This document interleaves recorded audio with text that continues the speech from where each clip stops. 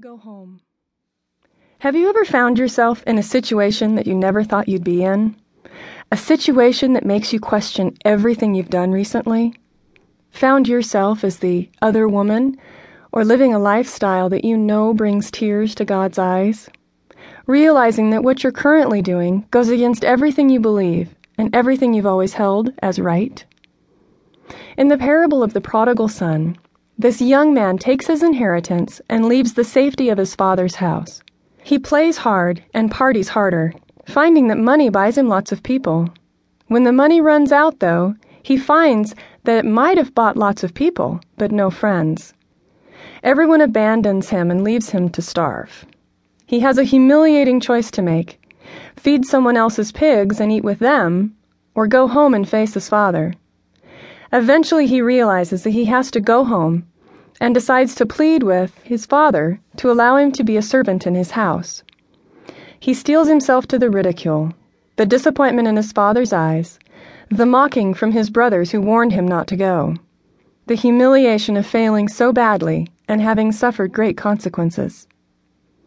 When he is still a long way off, his father sees him coming.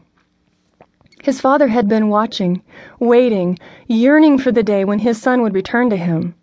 It didn't matter how badly he messed up. He didn't care what consequences his son had weathered for his choices. He didn't care how badly he smelled or how dirty he was. He just wanted him to come home. The father only wanted to hold his beloved child once more and know that he was again safe at home. No matter how badly you've messed up, no matter how dirty you are from the consequences of the choices you've made, just come home. Your father is waiting to hear from you. He's watching for you to turn the corner and head home to him. He will run to you with open arms and welcome you back. But you have to take the first step. You have to turn around and head home. Go ahead, do it now. Can you see him?